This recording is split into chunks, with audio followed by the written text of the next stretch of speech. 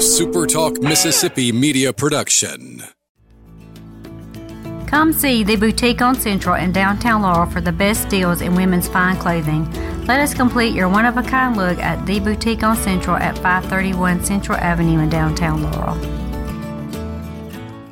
This is Gerard Gibbert, and thank you for listening to Middays here on SuperTalk Mississippi.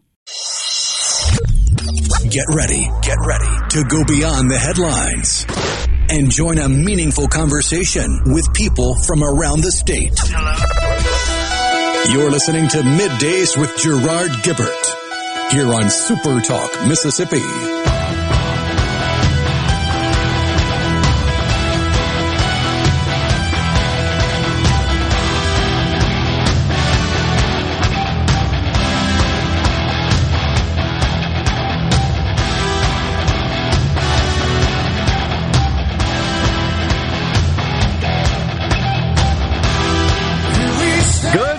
Everyone, and welcome to Midday Super Talk Mississippi. I'm your host, Gerard Gibbert, along with Rhino in the Element Wealth Studios, guiding you through the middle of your day with facts, fodder, and fine music. Kicking off a brand new week here, Rhino. Howdy, howdy. It is Thanksgiving week. It is. It's also match day. What's that? It's the first match for the U.S. in the World Cup this afternoon. Okay. That is bizarre. It is bizarre to have a World Cup around Thanksgiving. They're not happy about the. They're not happy about the beer. They're chanting, right? Beer in the stadium. No beer. No beer in the stadium. Oh, geez, incredible. I don't think they're going to accommodate. But they're still giving away the Man of the Match trophy sponsored by Budweiser in front of the big Budweiser Man of the Match backdrop. So it's just all kinds of ironic. Well, no beer. No beer, no public displays of affection. Don't you dare take your shirt off to celebrate. Don't take pictures of anything in public, especially if you have a Qatari public or a Qatari national in the picture. All of these things risk jail time. Yep. And so I've seen photos of the royalty in the stadium. Oh, yeah. They didn't have a great day yesterday. Why is that? Because the Qatari national team lost 2-0 to Ecuador. Well, by the way, I noticed on the Business Channel, they're running Is the Country, the Nation of Qatar. They're running ads. Oh, yeah. You seen these? Oh, yeah. And so, you know, we had a discussion Friday. I pronounced it Qatar. And on the text line, I was told it's Qatar. And I've heard both. Well, in the official promotional ad published by the Qatari government, it's pronounced Qatar. Which goes back to what I was saying. You only say Qatar if you're pronouncing it in Arabic. It's kind of like you only say Mexico if you're pronouncing Mexico in Spanish. Or you're Barack Obama. Well, yeah.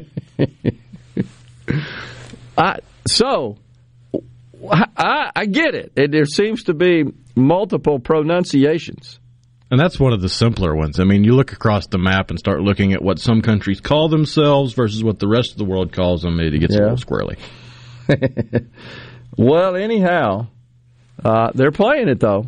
Just ain't got no beer. It's called sports washing. Okay. The reason Russia had the last World Cup and China had the last Olympics. Oh, makes sense. In the meantime, a little football over the weekend. Did not go well for the Rebels up in Fayetteville. In the meanwhile, Mississippi State had their way. Right? Well, I mean, if they hadn't, it would have been a whole different story. Yeah. What do you mean? Oh, you mean getting beat just by... Just the level of competition. Yeah, I would agree. Not denigrating East Tennessee State. It's just they're on a different playing field when it comes to ability to recruit and retain players. Well, I'll have to give it to State for the scheduling. See, they schedule a fairly easy game prior to the Egg Bowl with a short preparation week. And Ole Miss, of course, goes to Fayetteville, a place they don't typically fare well at, honestly. I've been up there a few times watching a game, and it usually doesn't go well up there. I'm not sure why exactly.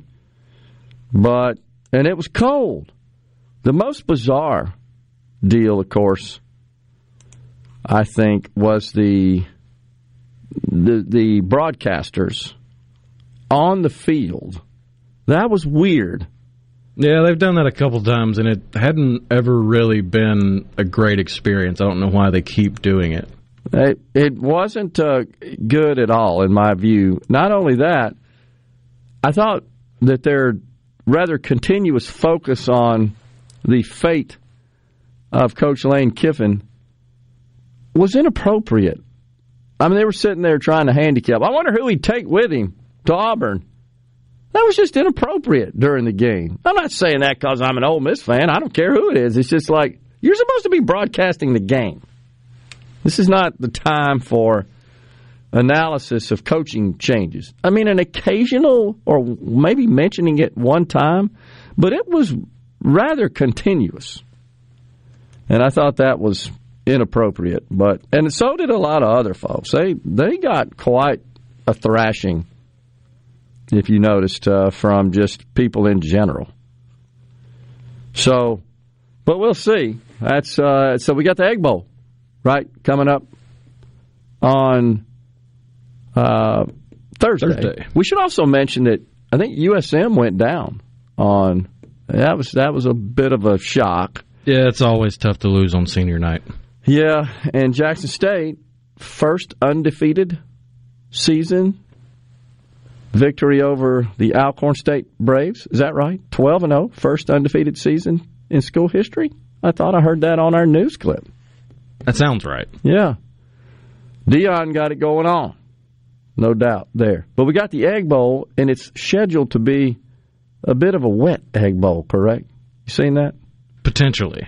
Yeah, we got, doesn't look like thunderstorms or serious rain event, but kind of that wintry type just drizzle throughout the day, I believe, and into the night. It wouldn't be the first time the Egg Bowl has been played in such conditions, would it? No. I've sat through a few in both stadiums where the rain was falling.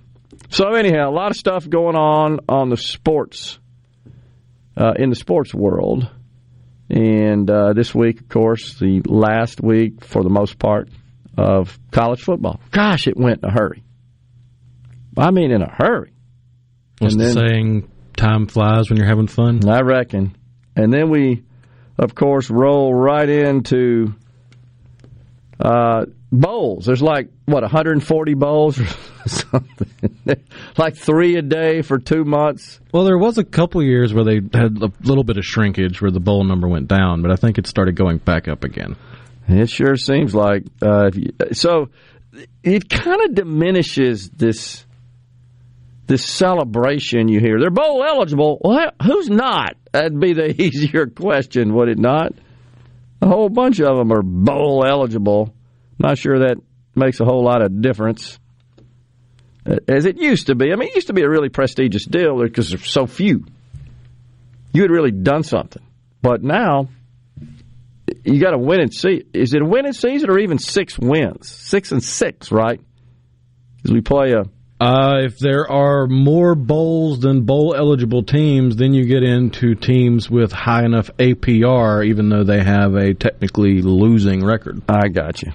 Well, like I said, that's certainly a team playing in the bowl with a losing record, I would say, would certainly sort of diminish the value of making it to a bowl, of playing in a bowl. My favorite bowl, by the way, is the Tax Slayer Bowl. I love the Tax Slayer mascot. You seen that guy? Looks like a fighting sort of knight, from the medieval times. Got the shield and the helmet on and the big sword. Tax Slayer. I'm all about that. The Tax Slayer Bowl. What a great mascot that is. In the meantime, on the political front, First, we got Congressman Michael Guest is going to join us in the Element Wealth Studios at 10:20. We'll talk to him about the midterms last week and also discuss what he anticipates with Republicans now officially securing control of the House of Representatives. There's still 5 races outstanding, last I checked. 218, 212 in favor of the Republicans. 5 races outstanding. They lead, they'd be in the Republicans in 4. That would put them at 222. I said last week I thought 221. Maybe it's 222. So 222 to 213 is where it would land. That would be a 9-seat advantage, which ain't a lot. But the big news, I guess, somewhat related politically, is now the CEO of Twitter, one Elon Musk, reinstates the account of Donald Trump after conducting a poll on the platform. 51% to 48% and change in favor of reinstating. I was a little surprised that it was that. I normally think of Twitter as being more left-leaning. Of course, a lot of folks already said, I'm getting off now that Trump is back on. The same people saying they were leaving that Elon took over. Exactly. We're taking a break right here in the Element Wealth Studios. Congressman Michael Guest is next. Stay with us.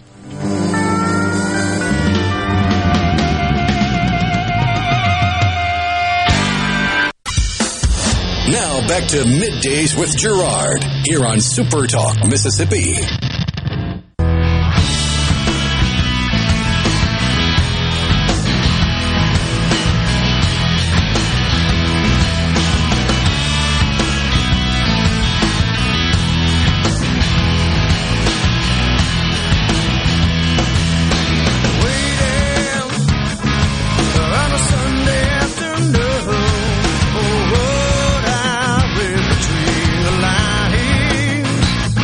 Back in the Element Wealth Studios, kicking off a brand new week here, Thanksgiving week. And joining us now, we've got Congressman Michael Guest. He represents, of course, Mississippi's 3rd Congressional District. And we went ahead and issued a bit of an executive order here, Rhino. We've got also Representative Fred Shanks. We got both of them on the show at this time.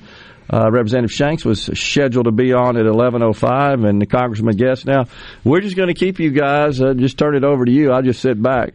But both of you at the same time, I think we're setting a precedent, a member of the legislature and the House of Representatives. I think so. How cool is that? It is. Rhino's shaking his head. That's a first, isn't it, here on Super Talk? All right. Welcome, gentlemen. Thank you. Thank you for calling an audible, letting Fred and I both have the opportunity to be on at the same time. That's it, an audible. I like that. A funny story. People may or may not know, but Michael and I are first cousins, and we were actually running for office at about the same time. It overlapped, and I had people in Brandon who would come up to me, see me in the grocery store, and they would ask me, they're like, Fred, are you and Michael fighting? Y'all are. I say, no. Michael's headed to Washington. I'm headed to Jackson. And I don't know that Fred tells everybody he's my cousin, so I think the secret is now out of the bag. I love it. It's great because it gives me somebody to bounce things off of, talking about things that we're doing on the federal level, how it affects the state side, and so Fred has often been that sounding board as there's legislation that we're talking about enacting, funding that we're talking about sending down to the state level. Fred is somebody that I rely on a regular basis, and so I think that helps us work very well together, that the federal side knows what's going on the state side, and vice versa. From Fred's perspective, if he needs to know, hey, what is Mississippi going to be receiving in certain legislative packages, particularly some of the COVID funding and things like that, Gerard, where things were extremely complicated as to where those funds were going to go, we were able to work very closely together. It's a great point, Congressman, because there needs to be, I think, a continuous free flow of information from the federal level and the state level. You, of course, Congressman, you rely on input from your constituents and also need to know what the heck's going on with the state legislature. there actually could be conflicts, especially with the Democrats in control. We see constant overreach by them, extending their power into areas where they really don't have purview that are reserved for the states. We're constantly fighting that. You know, you're exactly right. You know, and so when you have those conflict, particularly when funding is attached, you know, my position has always been that the best thing that the federal government could do is send that money down to the state, and then let the state appropriate how those dollars are spent. Instead of some bureaucrat in some office in D.C. picking projects that will be funded, it's better to have that done on a state and or local level. And so we always look for ways in which we can push the funding down to the state level. Let the state make those decisions because they know the projects, they know the needs of our state far better again than some bureaucrat in some federal office who may or may not have been to Mississippi in the last 25 years. And so that's why it's important. Yeah, no doubt. Good point.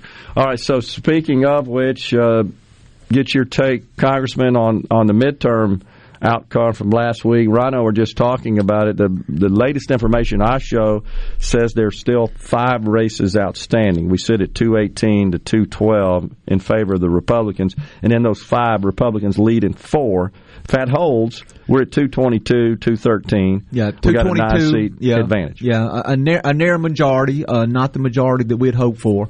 I think that many of us, including myself, had hoped that number would be larger. Yeah. I'll tell you, I started off being very cautious when people would ask me, "Hey, you know, what are we looking at? Well, you know, how big are the majorities are going to be?" But maybe I started reading too many headlines. I started looking at some of these national polling sites, 538, Real Clear Politics, and really started to see that it seemed like Republicans, through polling and just through the fact that the economy was in such poor shape, that the president's approval ratings were so bad, started becoming optimistic that we would have a much larger majority. We saw on election night that didn't turn out. The number of factors that play in, but I think what everybody has to remember is each race has to stand on its own. There were 435 individuals or individual races for Congress, and you could diagram and dissect each race. I'll tell you, in Mississippi, we saw that Republicans turned out overwhelmingly. If you look at the numbers, the 1st, the 3rd, and the 4th congressional district, all 3 of our Republican nominees, myself, Trent Kelly, and Mike Ezell, all received 70% of the vote in those districts. And we saw a much narrower margin of victory for Benny Thompson. We saw his margin of victory, I believe, was right at 58% was the last number I saw, which is really a lot smaller than most people projected. But we will have the majority, even though that majority in Congress is going to be smaller than we had hoped, and it's going to allow us to serve as a check and balance on what we've seen this administration do over the last 2 years. Yeah, so Kevin McCarthy, who appears to be the shoe-in for the Speaker of the House, or I should say the favorite. He's not a shoe-in at this point. I've seen some representatives who have expressed concerns about him becoming the Speaker, but I mean, right now you'd have to say he's the odds-on favorite. And you're right. There's really nobody that's stepped up. You know, Andy Biggs put his name in. He received less than 40 votes for the speakership. And so at this point, McCarthy has the overwhelming support of the caucus to be the next speaker. There's going to have to be work done because it's not just the support of the caucus that matters. On January the 3rd, as the new Congress will sworn in, McCarthy or whoever is elected Speaker will have to get 218 votes on the floor of the House of Representatives. I think clearly McCarthy does not have that number at this point, but he is much closer than anyone else. And the fact that, you know, his 2 biggest potential rivals, Steve Scalise and Jim Jordan, are supporting McCarthy, really there's no one waiting in the wings right now who would serve as a legitimate challenger to McCarthy. And so I think the quicker that we get these elections underway, the quicker that we can start doing the people's business, because we cannot do anything. The first order of business that the House of Representatives must conduct is to elect a Speaker. And until we do that, we can't pass any legislation. We can't begin any investigations.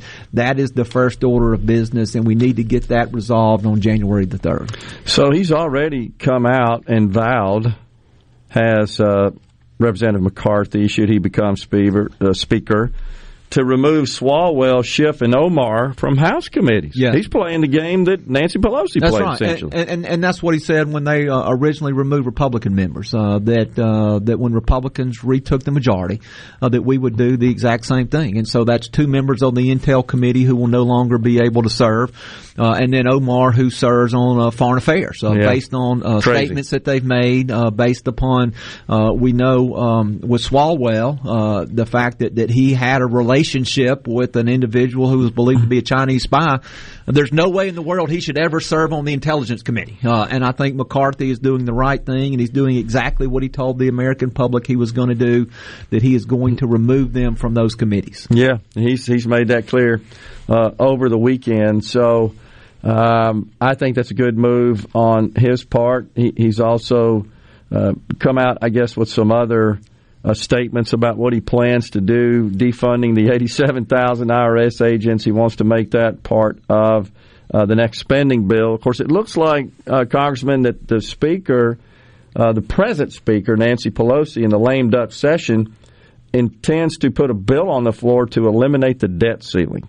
Totally. Yeah, and that's what people need to remember is even though Republicans won in November, and we will retake the House of Representatives in January, there will be a lame duck session in December.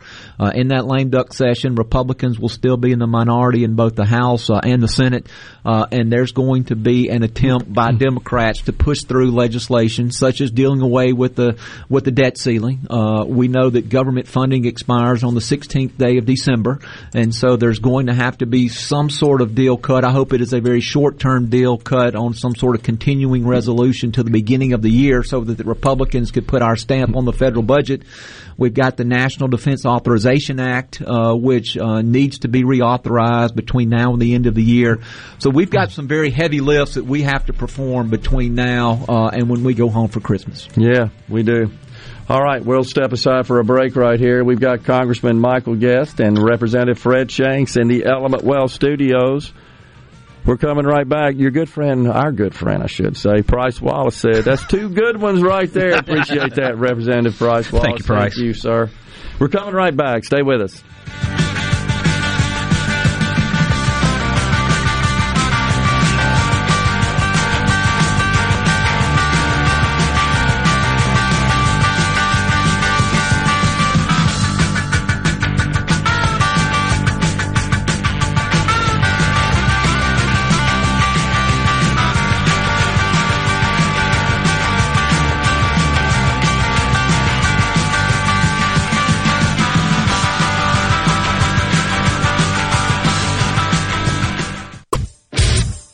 You're listening to Middays with Gerard Gibbert, here on Super Talk, Mississippi.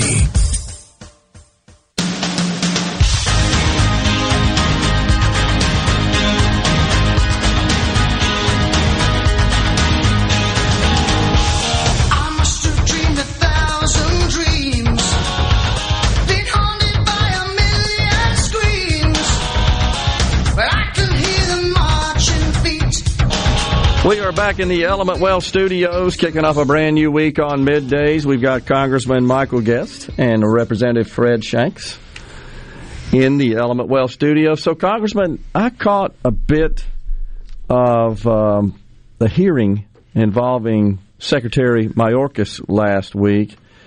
You threw some pretty, I think, difficult but reasonable questions at him. And I got to tell you, as an American citizen, I was not satisfied with his answers. You didn't appear to be either, sir. No, and you know, one of the frustrating things about those hearings is you have 5 minutes, and at times we see people will use that 5 minutes and they'll try to run the clock out. But look, I set forth factually why I believe, and I think the American public believes, the border is not secure. Just using statistical data alone, nothing else, talking about the numbers that existed under the previous administration when President Trump left office and where we are now. Mm-hmm. I think we are at our 8th month with over 200,000 immigrant encounters along our southwest border. The number of immigrants that have been apprehended is a number that exceeds 4 million during the brief time that President Biden has been in office. And so, again, you put that into perspective as what's 4 million people look like. That's a number larger than the population of the entire state of Mississippi. And time again, Secretary Mayorkas would come before our committee, and he would tell us that the border is secure. And we've not lost operational control along the southwest border.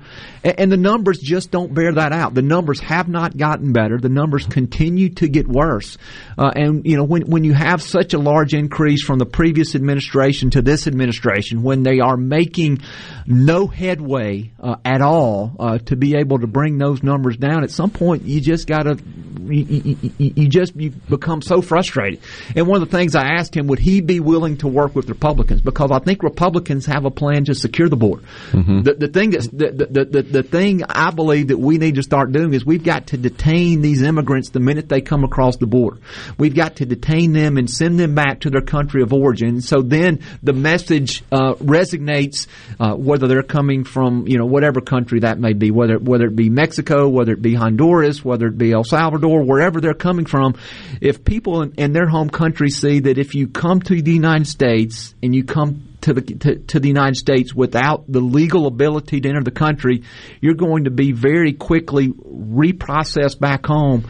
We're going to see a lot of this surge that we've seen under the Biden administration stop. But this current administration, under Secretary Mayorkas, under Border Czar, Vice President Harris, have done a terrible job. The numbers are just astronomical about how poorly that they've done securing the border, but yet they come in and they tell the American public, they tell Congress time and time again that there is no crisis, nothing to look at, we need to focus our time and energy somewhere else. He seems to always be, Congressman, both defiant and unwilling to really just answer very simple, direct questions. You get this litany of language that really doesn't add up or make any sense out of him, and it's the American people deserve better than that. He did, I think you did know that he terminated someone last week. And I believe you asked him, as I recall, as part of that discussion about additional terminations. And he kind of danced around it. Look, I mean, we need to clean house at the Department of Homeland Security as it relates to anybody that has anything to do with the border. Yeah. And look, the rank and file guys who are down there, who are on the border, who are doing their job, those folks are being asked to do that with one hand tied behind their back. They get no help from the administration. Secretary Mayorkas, who I believe overall is a good individual, has done a terrible job in this current position. I would love to see somebody else serve in that role. And we may have that opportunity, but I get so tired of hearing time and time again that President Trump broke the border and they're trying to fix it. Well, first of all, that's a lie. He didn't break the border. When President Trump was in office, we actually stopped people from coming across. And then if you believe that, how long does it take to fix the problem? And they're unable to or unwilling to secure the border. And that's why we've seen this constant surge of immigrants come across the border. And the American people are tired. They're tired of it. They're tired of excuses. They want something done.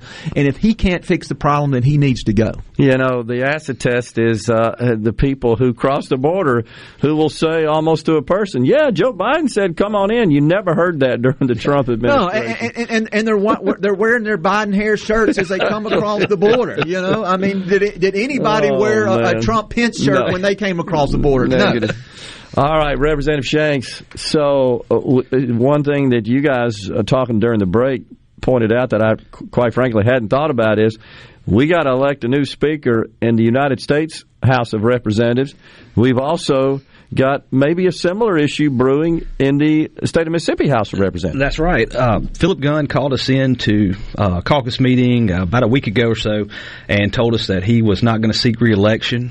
He's planning on coming back this coming year or this next session, and unless something pops up that he just wants to do. Yeah. So then, coming up, We'll have a speaker's race, and of course, my money's on Jason White. I think he's the front runner, and he's got it locked up. Do you think Speaker Gunn will step down as the speaker in his final year of this term? Well, I see him coming back unless something comes along that he really wants to do.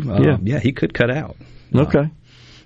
So that's interesting. Yeah, it appears it's Present Speaker Pro Tem Jason White's the heir apparent there.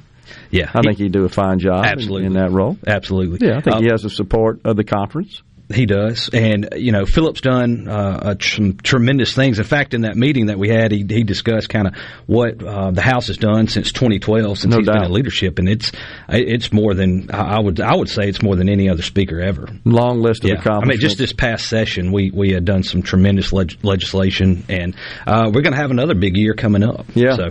And let's be honest, that's a tough job.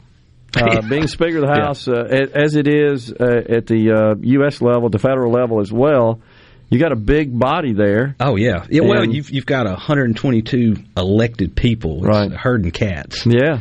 My hat's off to him. He's done a fantastic job, and no doubt. I don't know if I could do it. No doubt. He has, and there have been some sticky situations. Absolutely. And I think he's worked through those quite professionally and effectively. And we are a better state for his service, in my view. So, Congressman, in this lame duck session, anything else you expect? Or they're not going to try to shove some sort of nutty spending bills through, are they?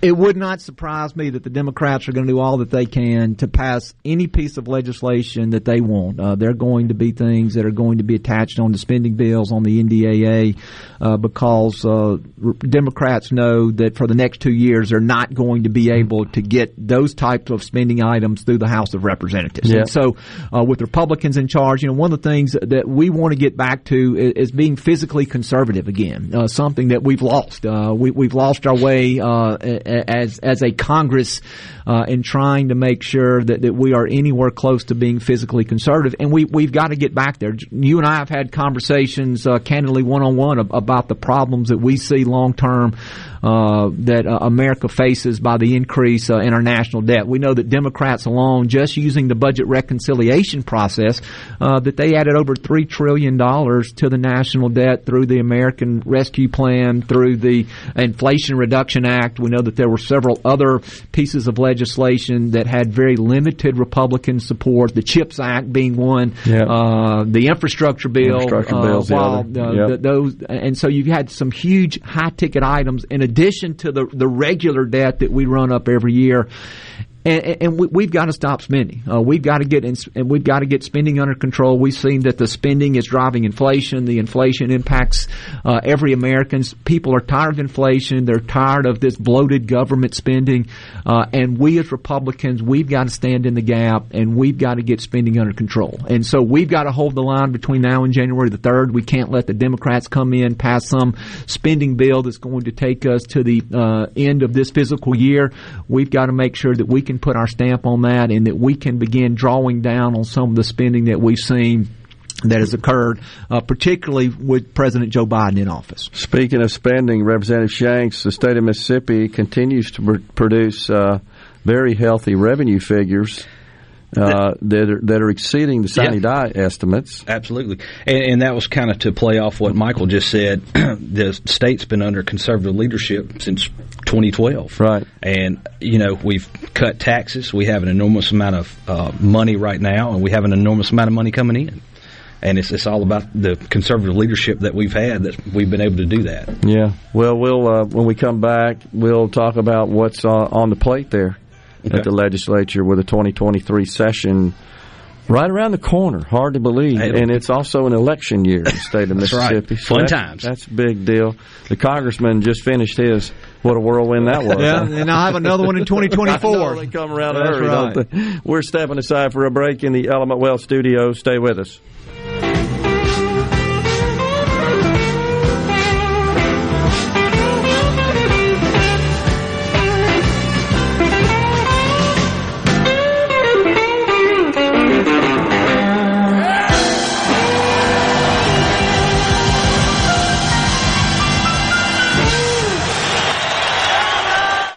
You're listening to Middays with Gerard here on Super Talk, Mississippi.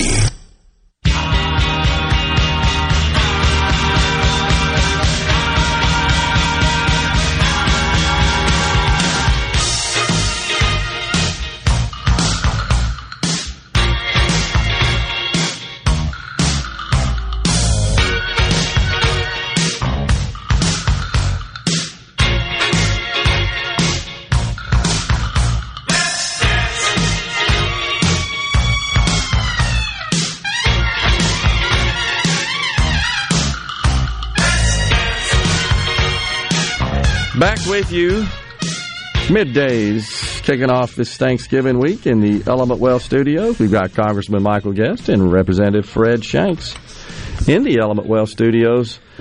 So, Representative Shanks, what do you anticipate the agenda is going to look like in the upcoming legislative session? Well, most think that since it's an election year, we probably won't be doing much and just kind of just going through the motions. But we actually have quite a bit. I mean, this is going to be a busy session, maybe just as busy as last session. Couple things we're looking at totally eliminating the income tax. I know the governor's on board. We've had many talks about it, and I know. Jason White was on here just a few days ago talking about it, so I think we'll be able to get that done this year. And then one thing I'm excited about is we're looking at expanding and doubling the size of the Capitol complex, which I'm sure a lot of your listeners have been here, and the Capitol Police has done a fantastic job. Chief Bo Lucky's done a great job running it. So we're looking at doubling the size of it and also installing its own judicial district. So I'm excited about that, yeah. So does that mean it would have courts and judges and all the like, right? It would be a district within a district. And I fully anticipate us being able to do that. That's one thing we've done. I mean, it works, and we're seeing their progress. Interesting. So, personally, I'll be working on the ballot initiative. We got close to that last year. We had a little bit of a disagreement on the amount of signatures. The House position wanted to keep the threshold the same, which was 106,000 signatures. 12%, I think, of the total ballots cast in the last gubernatorial election, which worked out to be about 106,000, right? So we were, I wanted to be fair about it. That's a hard number to get to, especially with the grassroots efforts. I wanted to stay right there. Senate wanted more than that, and it just kind of broke down. But since then, I've run into the Lieutenant Governor several times, and he's actually brought it up to me. So I think he's ready to do something. Okay. And then I think on your show, I heard my friend Senator Nicole Boyd was talking openly about really wanting to get something done. She sure did. Yeah. So I think we'll be able to get that knocked out as well. Okay. Well, those are I think those are good goals to have in the next session for sure. I know. If you look at the 2022 session, just talking anecdotally to people, to Mississippians, that was the piece of unfinished business they thought was just left at the Capitol. Yeah. And just table, we're just going to kick that down. And the thing about it, of course, to keep in mind is that that's got to go to the voters statewide. Correct. So we have to have a statewide election. Well, we got one coming up in 23. The hope was we get something out of the 22 session to be on the ballot just recently here, where we went to elect our U.S. congressman. That's right. That was the goal. It just didn't work out. Session, but so we could get it on the ballot for the 23, where we have obviously statewide elections. Yeah. And Gerard, just want to chime in on the Capitol complex. I mean, that to me has been a tremendous success. For somebody who's grown up here in the metro area my whole life, and to see, particularly my former role as a prosecutor, the crime that had overtaken the city of Jackson, and really how that had impacted economic development in the city, had it impacted tax revenue with businesses and homes from moving out. To see the legislature be very proactive to create that Capitol complex, then to bring in Chief Lucky, who has done an amazing job, and to see those officers be so proactive in that area, I think is making a huge difference. As I'm talking to people who work downtown, they feel safer now. When you go to the Coliseum for events, people who were at the fair said, look, it seemed to be night and day this year on what we had seen before. So Andy Gibson working with Capitol Police, working with JPD, working with Heinz. So that has been something that this legislature has done done that I think has worked exceedingly well. I'm glad that they are looking at expanding the geographical footprint of Capitol Police so that more residents and more businesses fall under their protection. And it's something that we're looking at trying to also partner with on the federal side and making sure that they have the financial resources that they need. I think there was roughly $750,000 that we put in through some federal programs that would go toward purchasing body cameras, things such as bulletproof vests, radios, the necessary equipment that they need so that all of their officers are protected and have the equipment that they need to do their job. And so I applaud the legislature for doing that. I think that single-handedly has been an important piece of us being able to protect the citizens of the capital city. Yes, it seems like it. I mean, I've heard the same feedback from just generally from citizens. They do feel safer on these properties that are protected and secured. Yeah, it's one of the number one things I get asked about. Interesting. And there's also a Shanks guy over there, too. I know. I'd give him a little credit over there. Tell us who it is. Yeah, it's Sim Shanks. It's my twin brother. He's a major over there, so he's doing a good job. Absolutely. We got a break right here. If you guys can hang around through the break, we're at the top of the hour. I know, Congressman, you got an appointment, but we'll get you out of here in time, I think, to get over there. We're coming right back with Congressman Michael Guest and Representative Fred Shanks. Stay with us.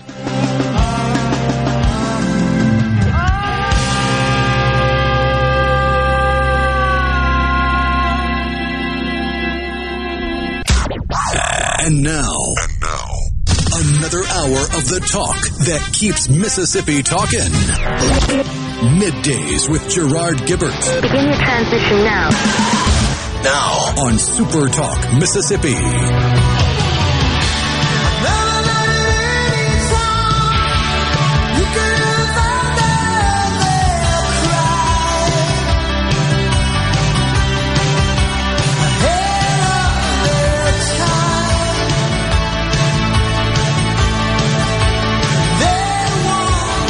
Welcome back, everyone. Hour 2 of Middays live from the Element Well Studios. Thanksgiving week is here.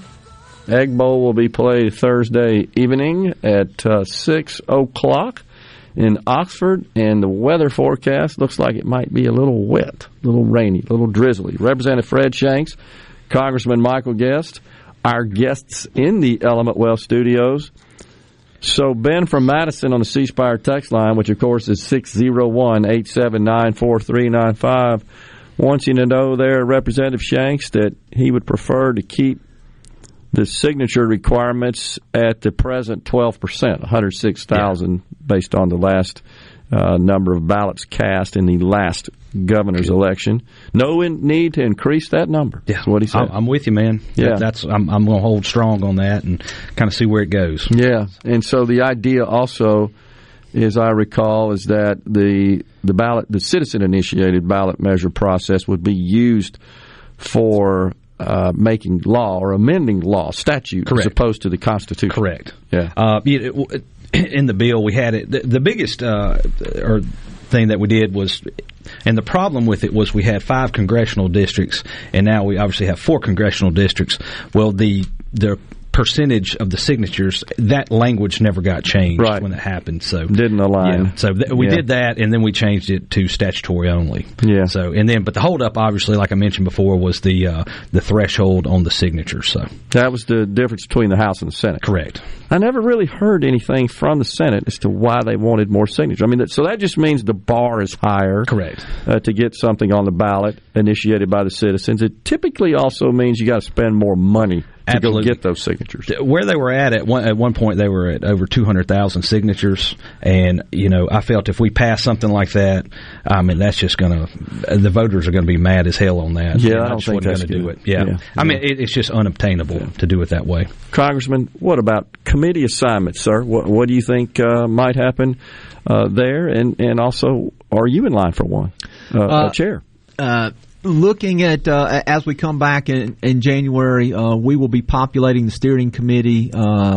Actually, when we come back the week after Thanksgiving, and so one of the things that Kevin McCarthy has done is he has increased the steering committee to make the region smaller. And so the steering committee is made up of elected members of leadership: Kevin McCarthy, Steve Scalise, Elise Stefanik, and then they have also increased the regions from 13 to 19. So there's 19 regions, and Mississippi is paired with Louisiana and Arkansas. And so we will elect steering committee representatives. Steering committee will begin to meet. Currently, I'm on Homeland Security. Want to try to stay on Homeland Security. I've been on Homeland Security since coming to Congress, and have now spent 4 years, and currently serve as the vice ranking member, so the number 2 Republican on Homeland Security. Serve on ethics. Ethics is a speaker-appointed or leader-appointed committee. Serve currently as the ranking member on ethics, and also on another very important committee, transportation infrastructure. First term on T&I, but looking to try to maybe move off of transportation infrastructure onto appropriations. Appropriations is a committee that is vitally important as we start looking at how funds are going to be distributed, what pieces of legislation are actually going to be funded. It's one thing to get a piece of legislation authorizing something. So there's authorizing legislation which creates something, but then you have to have the appropriations to go along with it, or in many cases, it's a moot point. Mississippi has had someone on appropriations in the House since Jamie Whitten. So you had Jamie Whitten, who was a long-term member of Congress for 4+ decades. Then from there, Roger Wicker, when he was in the House of Representatives, served on House Appropriations. Then Alan Nunley was on House Appropriations, and Stephen Palazzo. And so we kind of consider the fact that Mississippi has historically had a seat on appropriations for a long period of time. And we know in a small rural state like Mississippi, it's important to have someone on appropriations who is there, because once the budget is passed, and I'm for smaller budgets and I'm for limited government, but once those figures are set, I think we need to fight like hell to bring every dollar we can back to Mississippi. Yeah. Currently, Senator Cindy Hyde-Smith, she is on the Senate Appropriations. I think it's important for Mississippi to have a counterpart on House Appropriations, and so that is what I'm seeking to do. In a perfect world, I would continue to serve on ethics, continue to serve on Homeland Security, and then move over onto appropriations so that I can continue that tradition that Mississippi has had all the way back to Jamie Whitten. What happens to the January 6th committee that Congressman Thompson heads? What happens now that Republicans are in charge of the House? That committee will very quickly be disbanded. There was some talk about maybe changing the focus of the committee, maybe leaving the committee somewhat intact. But I think the best thing that can happen is that we, as Republicans, vote to disband the committee completely. I think the committee is so partisan that there's no way that anything that they've done is going to be salvageable. If there does need to be anything looked into as far as the role of Nancy Pelosi and other things, I think that we have standing committees in Congress that can do that. And so I think that the January 6th committee sideshow will finally come to an end on January the 3rd. I think you're going to see the committee. They're going to continue to try to get as much information out as they can, because they know that the clock is ticking, and that committee will no longer be in existence. And we know that the 2 Republicans who are on that committee were not reelected to serve in Congress. Yeah. And so Liz Cheney lost. Adam Kinzinger did not run, and so those were the only 2 Republican members appointed by Speaker Pelosi, again, to make some sort of try to make some sort of argument that it was bipartisan, but clearly it was not a bipartisan That was after committee. Several were submitted by Representative McCarthy. Yeah, she rejected them all. She did. She rejected.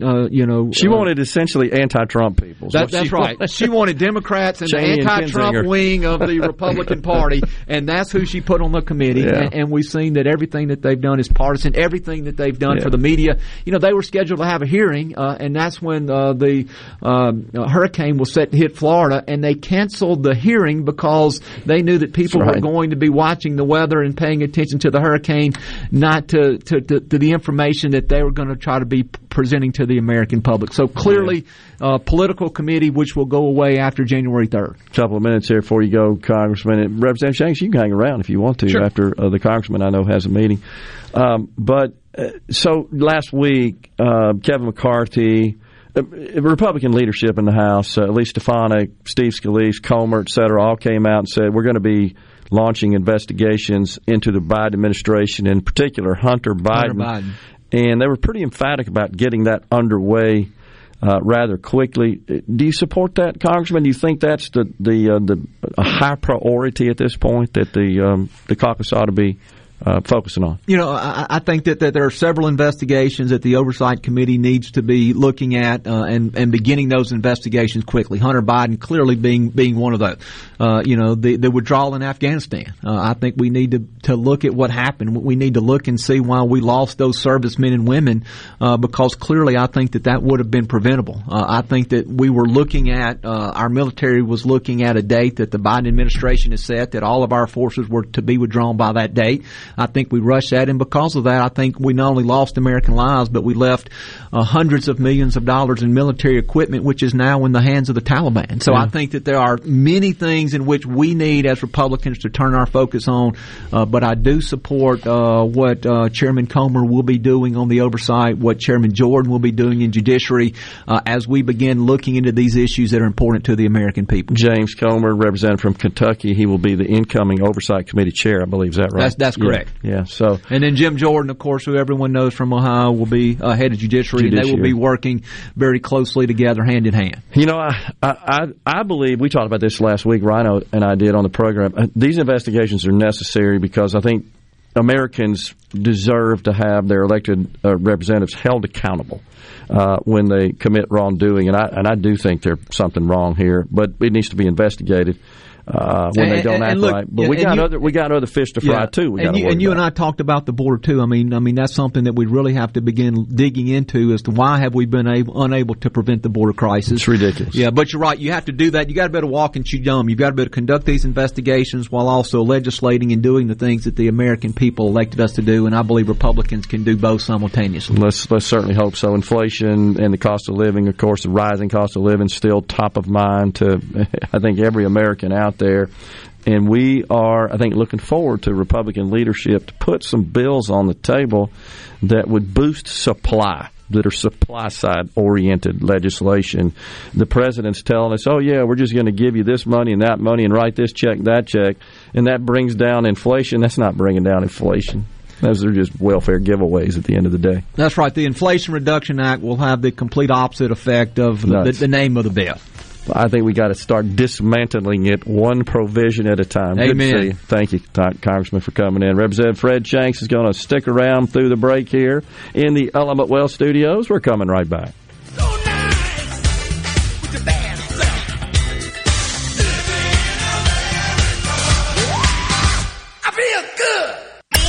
Middays with Gerard Gibbert. Let's do this. On Super Talk, Mississippi. Let's go.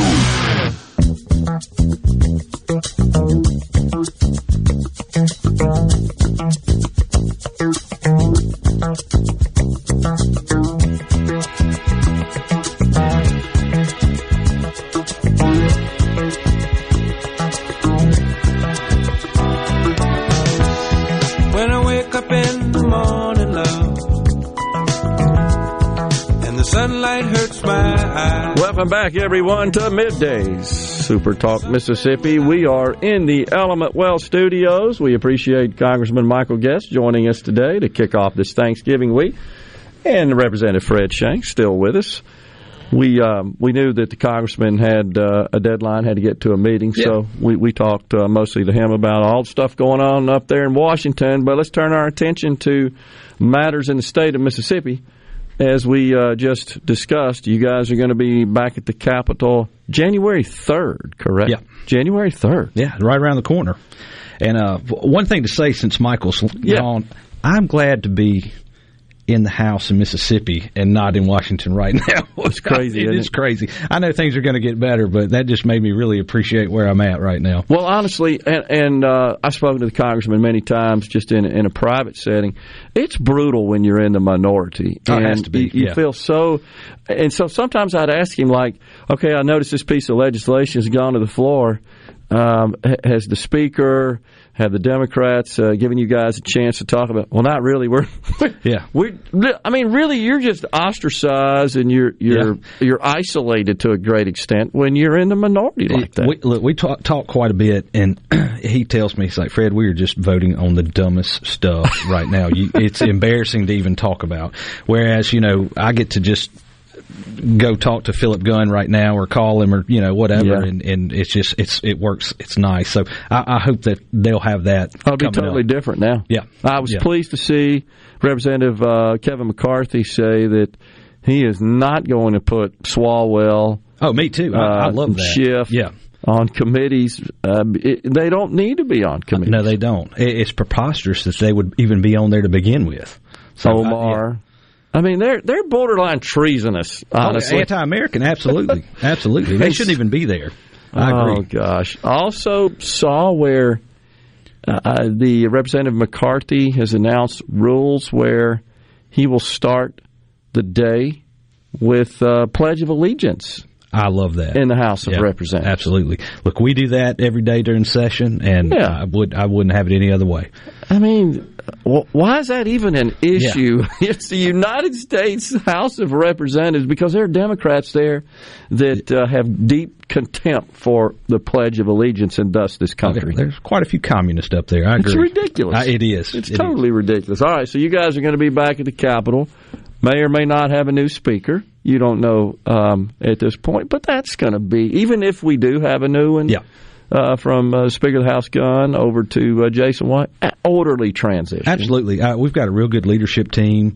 Everybody works well together. If that does happen, I don't really see any problems with a transition. I think it'd be rather smooth. No, I agree with you. And so the governor, he published his priorities for the upcoming session, one of those being elimination of the income tax, and hopefully we'll revisit that and think about creative ways to make that happen. I think that would be in the best interest of the state. You will certainly be involved again. Well, I appreciate that. We appreciate all the help on the first go-round. Well, thank you. I appreciate that, Representative Shanks. And it's my honor and pleasure to even be called upon to provide some input and really welcome any opportunity I can. And I also applaud leadership for reaching out to the public like that. Absolutely. Say, what do you guys think? Yeah. And it's a win-win. Yeah, gaining some input, as they should, obviously, anytime they're crafting legislation. So hopefully we can find something that works financially, economically, and practically, and move towards that. It's probably going to be, as it was before, a phased-in type approach, and that's fine as well. And another point that the governor brought up is his parental Bill of Rights. I'm interested in that just to see what he didn't really expound on it too much, and I've asked his office, and I haven't got anything back just yet on what all he's got in mind, but that should be pretty interesting. So I'm anxious to see kind of how that turns out. Yeah. What he's thinking. And what he published there was at I guess I'd call it a fairly high level. It was just really more conceptual and provided a framework for his ideas and his thoughts there. I think that's something we ought to consider. The only thing I'm a little on the fence about is that something that ought to be enacted at the state level, or is that something that ought to be reserved for the districts? Yeah. I kind of have mixed feelings about that. I could see where maybe there are ways of working together to do that. Oh, absolutely. What I do hope is that any sort of legislation that deals with the education, the public education, that the legislature solicits input from all the stakeholders involved, not only parents, but teachers as well, and administrators. But there are teachers in the classroom that I think could provide some valuable feedback. Absolutely. That's who I would want to hear from. Yeah. The boots on the ground. Good. Well, let's make sure that they're invited into the conversation when we do anything. Speaking of which, a special board meeting has been called. In fact, it started at 10 o'clock this morning. It's at Butler Snow. It's the Board of Education meeting to talk about a new superintendent. Yeah, I got the invite, and I would have went. Yeah. And so I'm anxious to hear how that goes and kind of what transpires there. Yeah. I know we've got quite a few friends that are over there right now. We sure do, so. And there's several candidates. Yeah. One of which was the former superintendent, I believe, Ocean Springs School District, if I'm not mistaken. But my understanding this morning is that, or at least yesterday, late afternoon, I was informed that she was removed from consideration. And I want to make sure that I get the information right there. But this individual seemed to have some rather radical views, if, in fact, what I saw was accurate and was truthful. But it just seemed like it to some extent. So, but no longer on the list of possible candidates.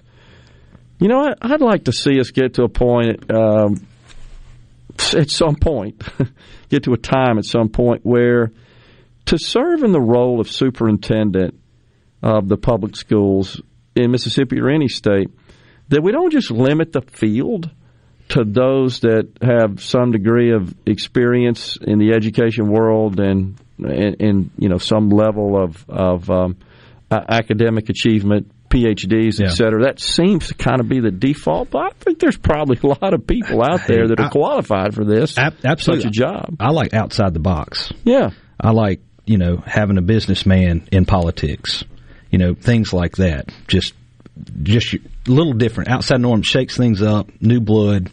I'm all about it. Yeah, it's a management position. Absolutely. Obviously. And there are a lot of folks that have fantastic management skills, interpersonal skills, organizational, operational skills, decision-making skills. I mean, this is what this is all about. That's absolutely. Running a big organization like that. Yeah. Same thing, you know, your son and my brother are both baseball players and happen to be good baseball coaches, but not everybody that plays baseball happens to be a good coach. And I think that would certainly apply to really anything, but, you know, just like we said. Right, exactly. That's just the way that works. Yeah, it's Dr. Benita Coleman. She was the superintendent of the Ocean Springs School Board. They just voted 3-2 not to renew her contract. And she was in contention, but apparently she was removed. Interesting. Kind of abruptly yesterday. I'm not sure the whole story there, but I do have that from very reliable sources. I mean, I did know she was a candidate, but so we'll see where that lands us. But that is a very important role in the state of Mississippi. As superintendent, absolutely, and especially when you know the COVID hit and all that, and it really. It was even more prominent then as well. Yeah. So need some solid, you know, common sense leadership right there. And the Board of Education appointed by, I don't remember exactly how many appointments, seats each gets, but it's the governor, the lieutenant governor, the speaker. Correct. All appoint members to the Board of Education. Correct. Yeah, so, but they're meeting today, not far from here at Butler Snow. We'll see what happens there. I'm interested. Yeah, and I'm sure members of the legislature are tuned into that very carefully as well. They're very interested in seeing how all that goes. What else do you see? We talked about the citizen-initiated ballot measure process. What else do you see coming up in the 2023 session? Of course, the income tax, as I like to say, we made a down payment on it last year. Maybe we can get full repeal this year in some way that works economically. What else? You know, one other thing that we've got is it didn't get promoted quite as much as I guess I would like to, but we had a pregnancy crisis center tax credit. Yeah. That's capped out at $3.5 million. You know, if you donate to one of these centers, you can write that off. We're going to try to double that cap amount. Yeah, I know that's something the Speaker wants to see done as well, Speaker Gunn. It's a good program, so we're going to try to expand that as well. Okay, good deal. Representative Shanks, always good to see you, sir. Thanks for coming on middays. Appreciate Absolutely. And I got to say, go Dogs. All right. And a happy Thanksgiving to you and the family. You as well. Good to see you. All right. We'll step aside for a break right here. We're coming back in the Element Well Studios middays. Take a little trip. Take a little trip. Take a little trip with me.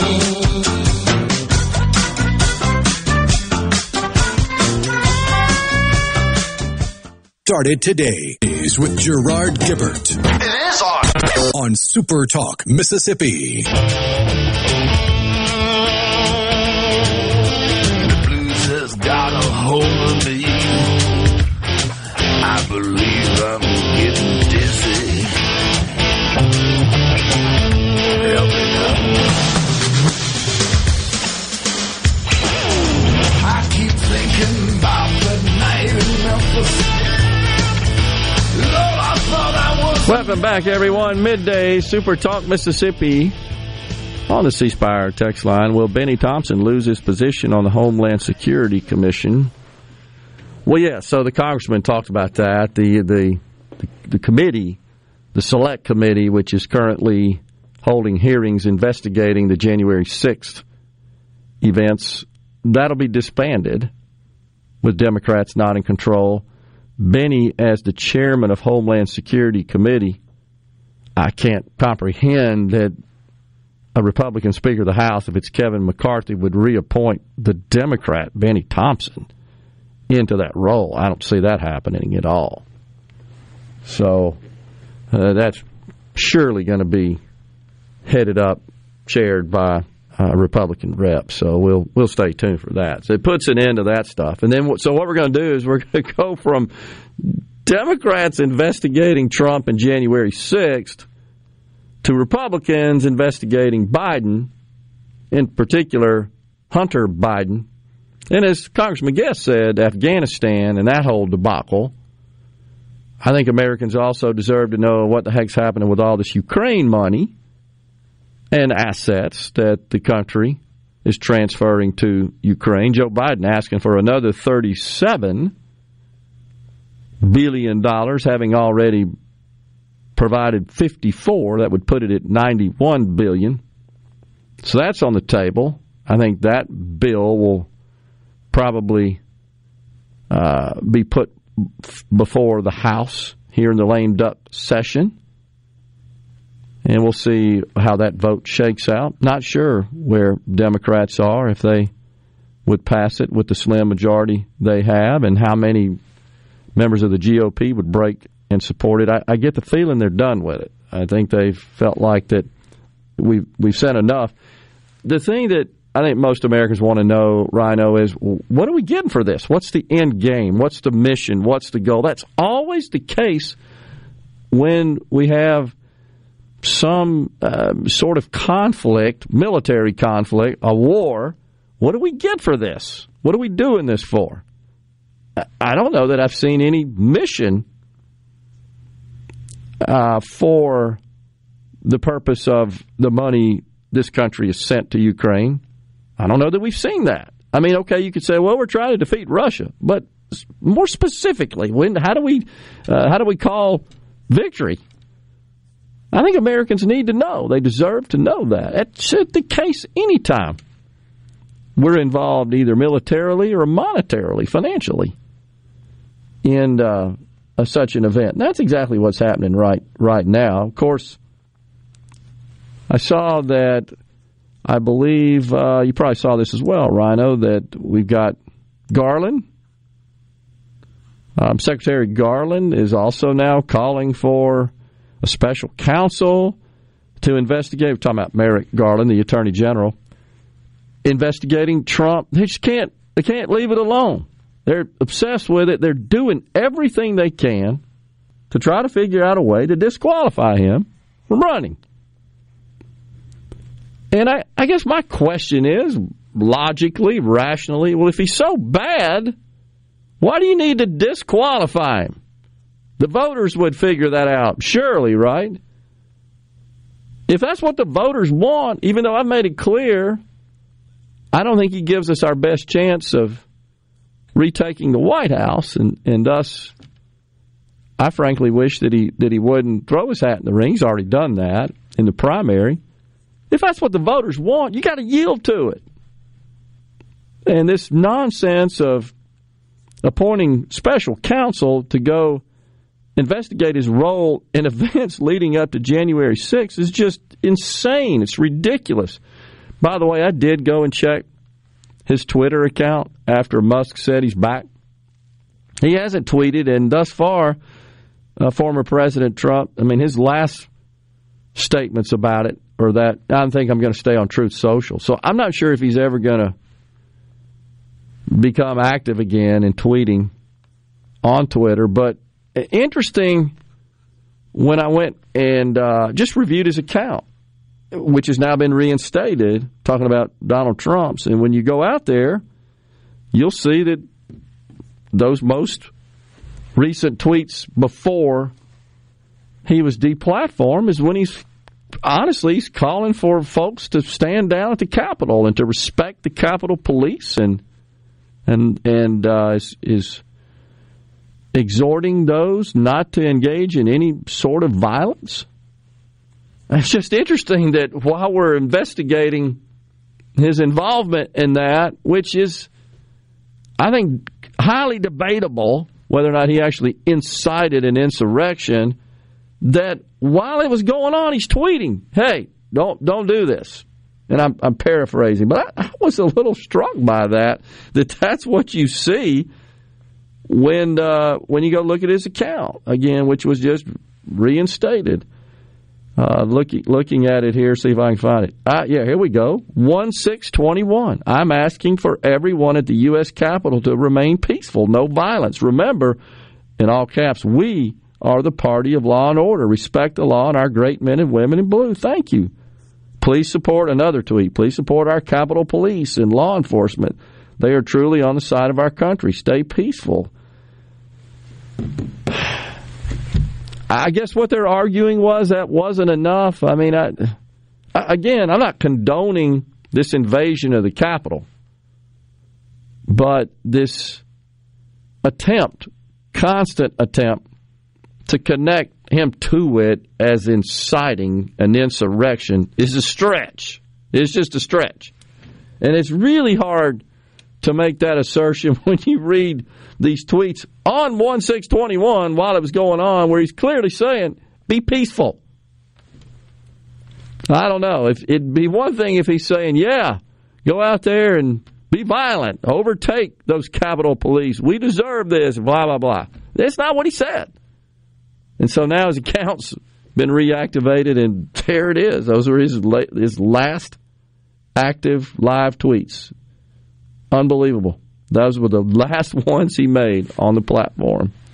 And Merrick Garland insists on naming a special counsel, all in an effort to disqualify him from running. I mean, I get it. Their deep contempt and disdain for him is palpable, but Americans have the right to make their own decision. Just incredible. Really are. Check that stand down timestamp. I am. What about it? 2:13 p.m. 1/6/21. I'm not sure what the point is. Maybe they didn't want it's everyone. Somebody that's bought into the BS being spewed by Democrats. Just go look at AOC's tweet about bringing Trump back and how false it was. Yeah, it's true. Totally ridiculous. So, I'm not sure that the timestamp, I don't know what the point about that is.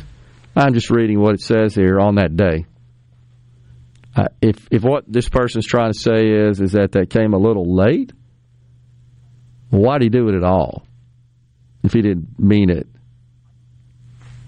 I mean, I'm not sure how briefed he was on what was transpiring at the time. Wow. That's just, I think, highly debatable, highly dubious, really incredible. I saw where we were talking about sports a minute ago. Florida has pulled a scholarship on a 4-star quarterback scholarship offer to a 4-star high school quarterback. 4-star, of course, in the rating of recruits, 1 through 5. 4-star quarterbacks is very high. That's a talented quarterback. And so the player was seen on a video singing to a rap song that included the N-word. And so he's singing the song, he's recording himself singing the song, which included singing the N-word, which is inappropriate, of course. I don't know why these kids have to record themselves doing it. But why don't we talk about the rapper who recorded the song that included the N-word? I don't know if it's a black or white rapper. I really don't know. I don't know much about rapping. But I do know, just because people have told me that I trust, that there are a lot of rap artists who are black who frequently use the word in their rap lyrics. Is that your understanding too? Oh, yeah. I mean, it's been going on, right? But it's okay. We give them a pass? It makes no sense. Unbelievable. You know about the LGBTQ club where I think 5 people died in Colorado Springs over the weekend. Someone busted up in there and played shoot 'em up. Now the left is basically saying it's because the right is not on board with, doesn't buy into all the radical gender ideology crap they want, that it incited this person to go out and commit this heinous crime. So unless you're on board with hysterectomies for 9-year-olds, people are still going to go around and shoot people. That's what they're saying, essentially. We're coming right back. Final segment, then Super Talk Outdoors. Only time will tell. Are we going to do this? Middays with Gerard Gibbert. Keep rolling. 3, 2, 1. On Super Talk, Mississippi. And the ground that's Cindy. And the ground that's Cindy. And the ground that's Cindy. And the ground that's Cindy. And the ground that's Cindy.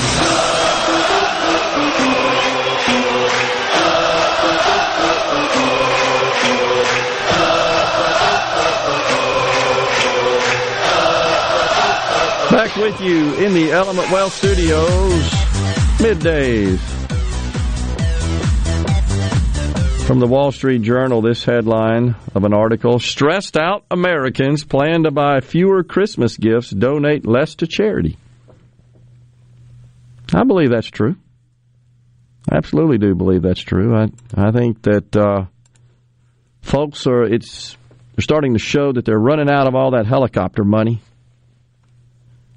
And this is also expected to be the most expensive holiday travel season ever. Most expensive ever. Wow. Airfares are way up. Gas prices up. Rates for hotel rooms, rental cars up 12 and 46% respectively from where they were in 2019. That's a huge increase. The prices of airfares, gas, and hotel rooms are actually down from the record highs hit earlier this year. I guess you could say that's a bit of good news, if you could call it that. But still exceedingly high. Most folks, of course, get in their car. They don't travel via air. And 49 million expected to travel over the holidays, compared to 4.5 million who fly, and the gas prices are up. They're a bigger concern than our airfares just because more people drive than fly. The price of a gallon is down from the June high, but it's still exceedingly high, and I think it is stressing out the budgets in the households. But Joe Biden says, just hang in there, folks. The Inflation Reduction Act goes into effect in January, and help is on the way. Go buy you a water heater, a stove, an electric vehicle, some solar panels. Literally, that is his plan, his strategy to combat inflation and to soothe the household strain. That's what he's saying. It's hard to believe, but that is what he's saying.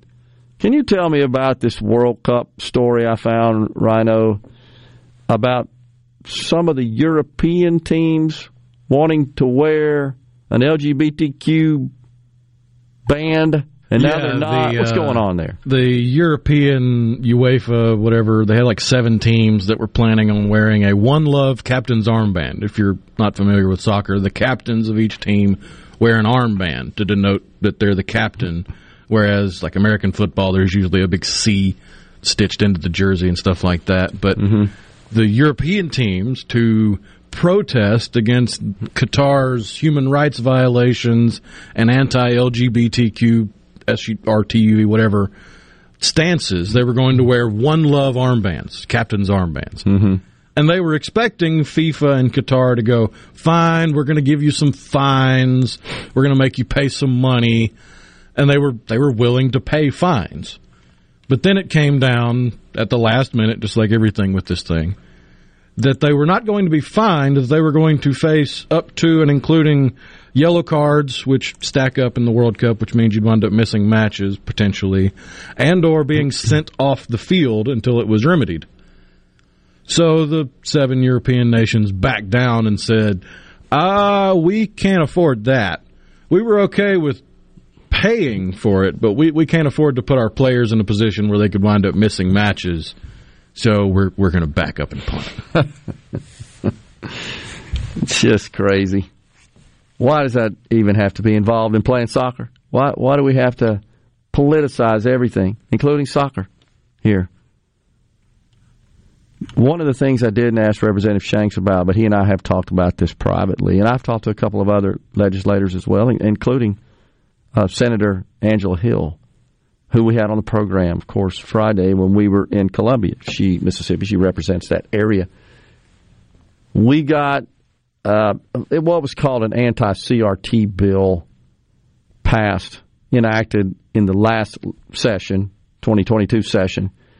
I think it's time for us to think about some sort of bill that addresses and bans teaching of radical gender theory, something similar to what happened in Florida with what the left described as the Don't Say Gay bill, which is completely horse hockey.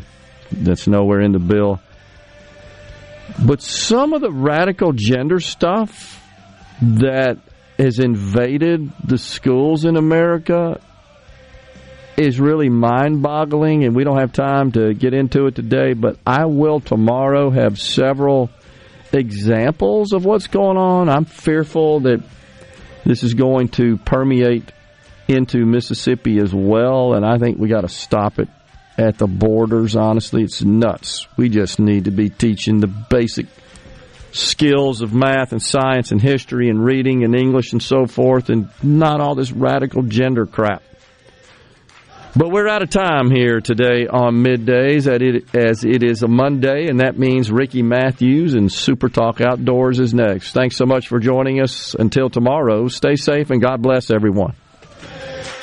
A Super Talk Mississippi media production.